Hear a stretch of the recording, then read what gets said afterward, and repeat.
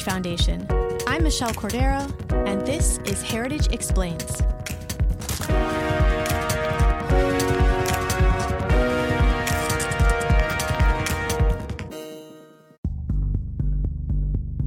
When danger came, when darkness fell, when destruction loomed, they did not flinch.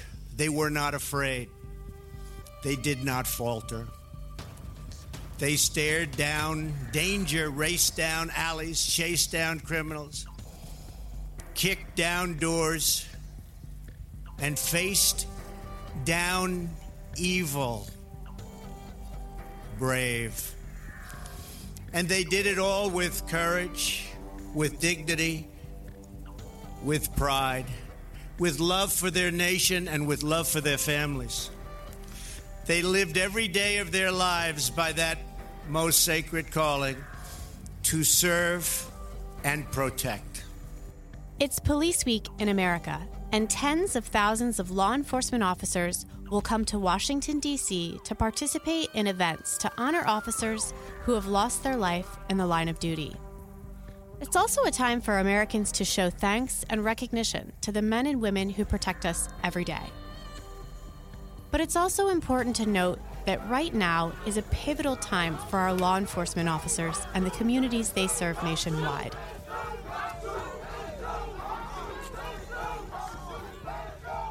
The Heritage Foundation has recently addressed some of the challenges our law enforcement community has been confronted with over the past several years. Today, John Malcolm, Vice President of Heritage's Institute for Constitutional Government and Director of our Meese Center for Legal and Judicial Studies, will talk with us about some of the findings in this report. Hi, John. Thanks so much for talking with us today. Oh, it's good to be with you, Michelle. Thanks for having me. So, over the past several years, our law enforcement in America have been confronted with a lot of challenges. Can you talk a little bit about what some of these challenges are? Wow. That's a very broad question, and there's a lot to answer.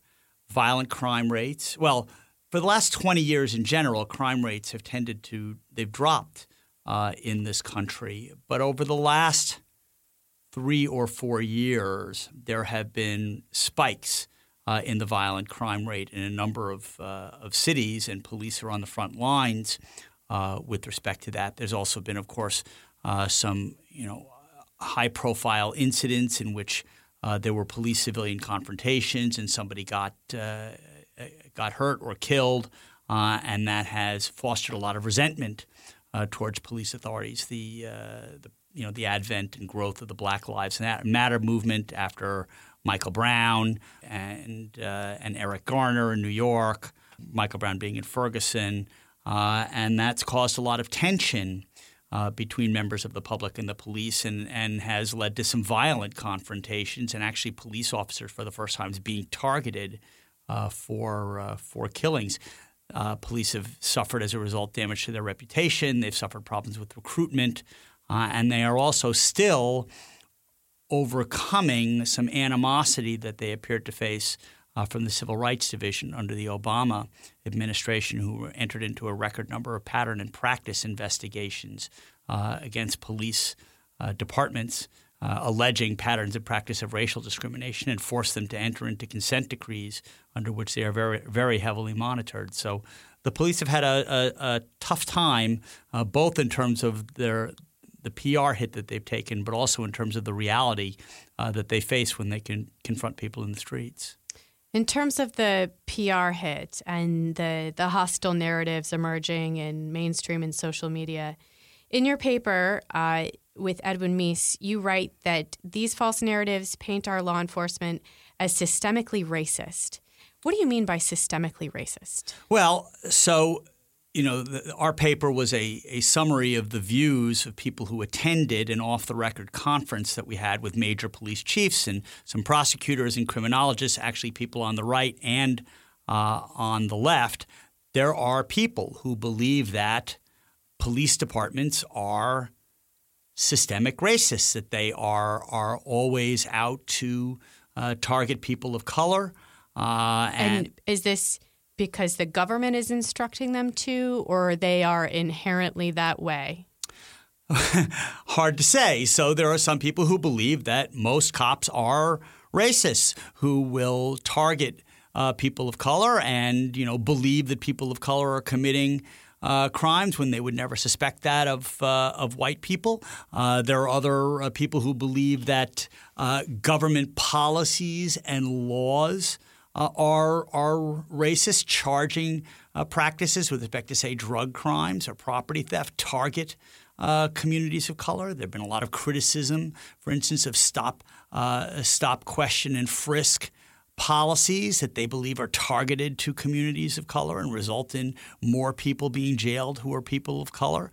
And the police have to respond to that to say, well, actually, no. The victims of crime are the people, they're the ones who are calling us and telling us where crime is occurring. We are focusing our resources on high crime areas and where we get the most calls of people reporting in crimes. And, they'll say a lot of our police forces are now fully integrated. A lot of the chiefs of police are themselves Hispanic or African American, and that there may be some bad or racist cops in some police forces somewhere in the country. Police departments are no different than any other walk of society. Yeah. I mean, there are fortunately a vanishingly small number of racists in all professions. So they'll say, no, the police forces are working very, very hard to have better relations in their communities and to convince people that they really are out to protect them, right. And not to just lock up black people. Yeah. So that actually brings me to something that I wanted to make sure that we brought up, and this really is the hard question. I think you may have just hit on it. Recently, another social media video was released of a black teenager at Waffle House. I don't know if you saw it. He had just taken his sister to prom, and apparently there was some acting up going on at the Waffle House, and the police were called. And the video, it shows the police officer treating this teenage boy with truly unnecessary force. And I think it's hard for conservatives. While we know our law enforcement needs to be supported and we're here for them and we're thankful for them, do we agree that there's racism in law enforcement? I don't think there's systemic racism in law enforcement. I think that there are, as in all walks of society, individuals who may be racist. Would never excuse a police officer who uses excessive force. I mean, mind you, they are put into very tense situations. They are often challenged. Sometimes there are things that happen before the camera starts rolling that you don't get to see. However, police are trained to exercise judgment and discretion and to remain calm unless confronted with something that is truly likely to be lethal, deadly force. And so police officers who either act out of racism or because they snap because of tension or for whatever reason. It's a hard job. It's a very, very hard job. I mean, I always say that police officers there's only two professions. One of them is soldiers and the others are police officers, where people go out of their way every day to throw themselves into harm's way to protect other people and to protect our liberties. And when they walk out of the house every day, they don't know whether they're going to be coming back to their loved ones at the end of the day. That is a hard job. So this past week or this week here in Washington, D.C. is Police Week. They had a candlelight vigil at the Police Memorial here in Washington, D.C. I would urge everybody who comes to Washington to go visit it. And there were 360 names added to the wall on that memorial for officers who have died in the line of duty. Some of them died many years ago, and they've just discovered them now. But 129 of those names are law enforcement officers who were killed in the line of duty just this past year. While that's actually down, believe it or not, from some past years, that's 129 too many, and I grieve for their families. Yeah, I think that's really important what you said. I feel like some of us feel that it's hard that we can't show support. That if you show support for police officers, it means you don't think that these instances are wrong, that these things shouldn't have happened. But we can be thankful for them and show support to them, and not mean that we're okay with these instances that happened. It's that these these people who do bad things exist in all professions, in all walks of life. And you're going to see that. There just happens to be a bigger spotlight on our men and women in uniform. No, I think that's right. I mean, there used to be, whether it was actual or just perceived, I'm not really sure, but there used to be an ethos of sort of we protect our own, and if a police officer did something wrong, that the police department would try to cover up that crime. I think that the police, the line officers, know that they have suffered as a result of that sort of ethic. And I think that's broken down. And, when these incidents occur, I think that they should be investigated. And if people have done wrong, they should be held to account. But it's the rush to judgment now. Anytime that anything happens between a police officer and a civilian, the public, local politicians, they automatically assume that the police officer did something wrong. And that causes real harm, and it causes police officers to be more reticent. They will be more reluctant about investigating crimes. They'll be reluctant about going into dangerous situations without having backup. They now face the prospect that they will not only confront a dangerous person who's committing a crime, That's right. but also people around may be hostile Right. to the police officer and react in a violent way. I mean, police officers have now shown up into situations where people are pummeling them with rocks. Police officers have a tough enough job to do on their own. Are they perfect? No, but they should get the support of the community whom they're trying to protect. So in the paper, you also write that anti-police rhetoric has actually put minorities and low-income communities more at risk. Can you tell me some of the ways that this has been harmful? Yeah. So, look, in terms of homicides in this country, over 50% of the murders in this country take place in like 2% of the communities or of the counties in this country, or maybe it's 4%, but it's a very, very small area, and usually within those counties. I mean, a lot of this crime is in urban areas: Detroit, Memphis, Baltimore, St. Louis, Milwaukee, Cleveland.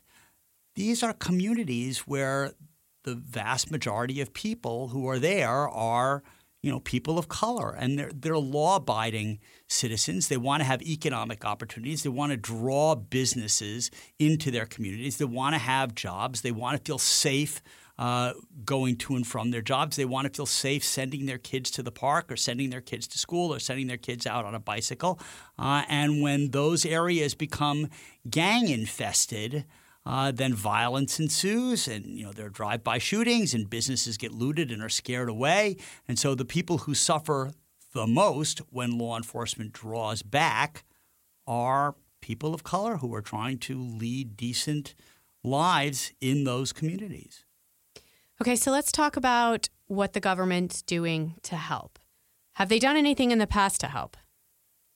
Well, sure. I mean, look, the Department of Justice has grant programs that engage in training for police officers, engage in best practices. They will do task forces, cooperate with local law enforcement officials. So there's a lot about the federal, state, and local law enforcement connection that helps. I don't think there's any question, though, that under the last administration, when there was a problem, the Justice Department very quickly reacted by initiating a pattern and practice investigation alleging systemic racial discrimination, and by compelling police departments, sometimes with the backing of the political leaders in those communities. So fanning the flames. Right. They fan the flames, and they force them to enter into pattern and practice settlement agreements, consent decrees, in which they are now monitored and tied up with very burdensome paper requirements that take them away from their primary jobs of being out in the streets. And it created a very hostile adversarial dynamic. And that has certainly changed with Jeff Sessions as the Attorney General. So today, what's the Trump administration doing? Do we have an ally? Who are police allies right now? Look, police still have a lot to overcome. Those community perceptions aren't going away anytime soon. There are some police officers who have frankly admitted that a lot of their history, and they, after all, when the South was enacting Jim Crow laws, they relied on police officers to go out and enforce those laws. And when there have been discriminatory practices. A lot of times it was police officers who were enforcing those practices. So there's a history there that many police officers have acknowledged and owned up to.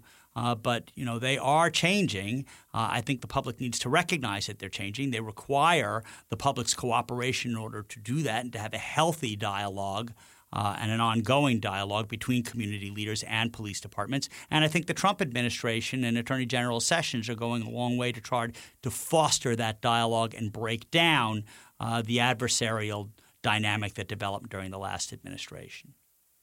Thank you so much, John. This is a tough topic, and I think it's really important that we talked about it this week in particular. So I really appreciate it. My pleasure. And that's it for this episode of Heritage Explains. If you liked today's podcast, I really encourage you to check out the report that John and I mentioned from Heritage's Policing Strategy Summit. I'll link to it in our show notes. By the way, you can find those show notes on heritage.org. And if you still can't find them, feel free to email me. It's michelle.cordero@heritage.org. See you next week, where we're going to break down the Supreme Court's recent ruling on sports gambling. Heritage Explains is produced by Michelle Cordero, with editing by Thalia Rampersad.